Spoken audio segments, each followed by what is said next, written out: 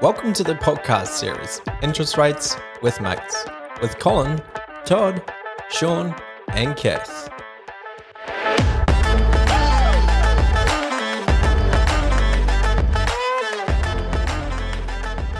Good morning, everyone. Episode 12, Interest Rates with Mates. Bit of a different one today. It's probably one that not many people are aware of or there's limited information on, and this is LODOC, or what's considered a non-conforming lender. Yeah, I think it's a good topic to cover off. I think we're probably doing more LODOC, or another word is alternate doc as well, so limited documentation style of loans. So, sort of getting away from the fully verified applications, regarding income and stuff. So it's a great topic to talk about today. Some great little, policy niches as to sort of what's required and what's not required. And if we start off with self-employed, so this generally can be a new business that's sort of started out. Now there is some requirements. So for a self-employed customer, generally you need to have an ABN that's been registered for 12 months and has been registered for GST. Now there is another alternative product where you can only be GST registered for a day. So as I said, it's such a broad range that can fit into a customer's circumstance that actually can to get the loan through. There's judgments or defaults up to $2,000 that can be ignored with some non-conforming lenders, so that's good to note. Last week we spoke about those defaults, so that's where if we can't get that default removed by an outside provider, that's where you may have to look at a LODOC alternative. Yep. I think the biggest thing with LODOC loans is the way they cover off on their risk is by the client having a bigger deposit. Yep. Your traditional mainstream lenders will go up to 95% loan to value ratio, so they'll lend up to 95% of the property's value, whereas your LODOC lenders, absolute maximum is traditionally about 85%, and they will charge risk fees sometimes over like 70-75%. So you really need to have at least that sort of 15 to 30% deposit to qualify for a LODOC lender. But yeah, if you're happy to pay, if you've got the bigger deposit and you're happy to pay a slightly higher interest rate, we can use less intensive documents to get that income verified. So another one, a big one, is bankruptcy as well. Bankruptcy, even though you can have your bankruptcy go for 5 years, normally you have to be discharged for 2 years before a lender will look at you, and even then, it still shows on your history. With some LODOC lenders, you can be discharged for 1 day. And that also includes your Part 9 and Part 10 agreements as well. So, yeah. Yeah, absolutely. So there's some great options to be able to actually use LODOC. Now, how income can be calculated. So there's many different lenders that use different ways to verify income. We're going to touch on a few today. So BAS is one of them. So normally with you've got two different sort of products where it's AltDoc and we'll call it specialist AltDoc. So AltDoc is where you might have two forms of verification, and this can come from BAS. So 6 months worth of BAS. Cole, did you want to just touch on how that's sort of calculated? Yeah, absolutely. So I've got actually clients at the moment that we're using a particular lender where we're only showing the business activity statements, or BAS, over the last 2 quarters. And what the bank's looking for is gross sales. So what's the business gross through the business in turnover? We add those two figures together, put it through a calculator, and generally the bank's calculator will tell us what income we can declare up to, and then excluding any wages and stuff that are paid, and other purchases through that business that show on the BAS as well, non-capital purchases and things like that. Based on that information, we complete the servicing calculator, so that's how much someone can borrow through that bank, and we use an income up to that level with no questions asked, really. So there's no financial statements, there's no tax returns, nothing really. It's just a client declaration to confirm that is the income that they earn, and nothing else, no accountant detail, no nothing. So there's an alternative to the BAS is the business bank statements, and sometimes some people get a little bit scared about that because they look at, oh my God, the expenses and that. Some of the lenders will actually just take the income and then use an industry benchmark, which depending on whatever your industry is, and that's actually governed by the ATO benchmark. So that can also work quite well. Yeah, look, and the other thing too with these alternate doc processes or policies is that they exclude all business debt. Yep. So you can use your gross turnover. So like for a company that might be in, let's just call civil excavation, basically like a lot of equipment, and there might be thousands of dollars a month in repayments going out for these equipment loans that they might have. That's all excluded through these alternate doc processes. So it's a lot cleaner process. Generally, we can maximise the amount of borrowings that we can access. And as Todd was saying before, generally speaking, 20% deposit's the minimum deposit that will get you into those style of loans. And the rates aren't that much different. I mean, the one I'm doing at the moment is around about 0.6, 0.7% higher than most of the other traditional lenders. But for this particular client, they were happy just to get in without having to, supply all the other paperwork. On the interest rate, I guess it's about the more documents you can provide and the longer time frame that ABN's been registered for, obviously the lower the interest rate, isn't it? So, if you're trying to just use an accountant's letter solely and no other information, you're going to incur a higher interest rate.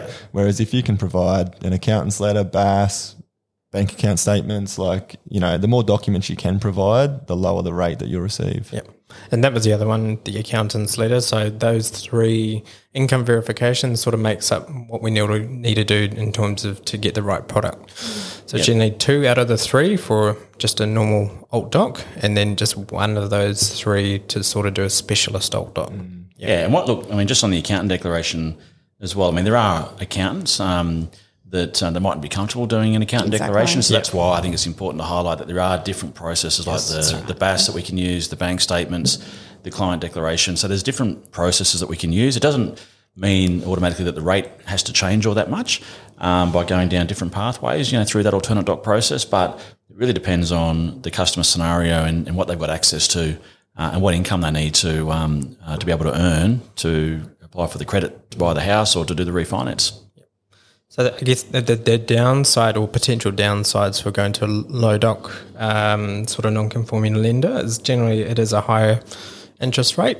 But again, as Cole and Todd and Kat said, if you're willing to pay that interest rate to get the loan, then that's what you need to do.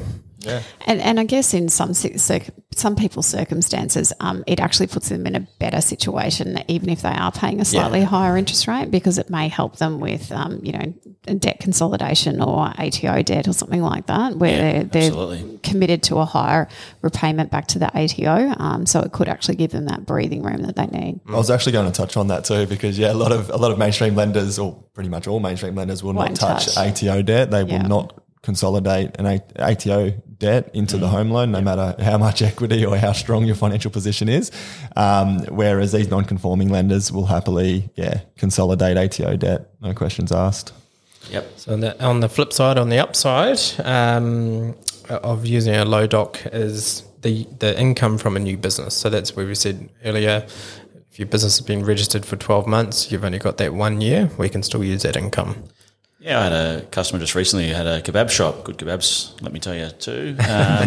He's only in his business for just over 6 months, and we were able to use one of those alternate doc processes. They just bought their first house, actually, so with a 25% deposit in their case. So again, there's upside is, for a brand new business, and it might even be a new industry for the particular customer as well, doesn't mean they can't get access to credit. And I think in those circumstances as well, if you're wanting to get into the market now, it's particularly given that we've had big growth in our property prices.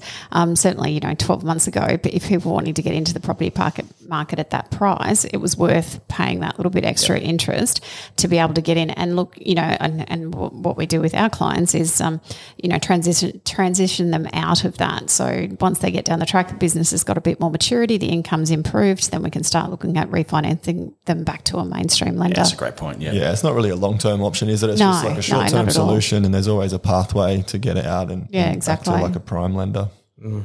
Upside as well, we can do debt consolidation. So as Todd and Cass was saying, that ATO debt, that's something that they can look at. There's no statements for some lenders for living expenses, so they don't want it, don't need it. No credit scoring, so that's where we touched on last week with that credit scoring. These are what these non-conforming lenders are doing to say, well, okay, that's the interest rate. We won't credit score you. And I guess, and on top of that is, it's not just that they don't look at the credit scoring, they're also not looking at your repayment history either. So some of them don't even view what that conduct's been like. That's correct, yeah, absolutely. And then we've got, pre-approvals that are fully assessed as well. So that can actually give you a guide to go through the motions, get everything fully assessed so that you're good to go and go shopping. Yep. I think that's really important as well. Absolutely.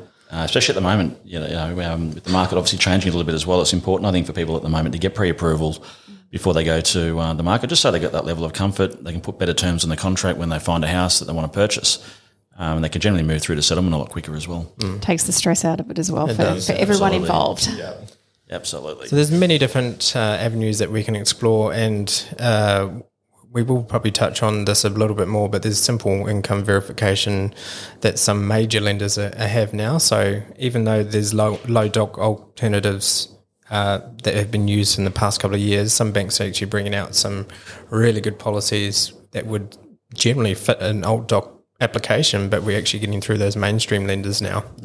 Yeah.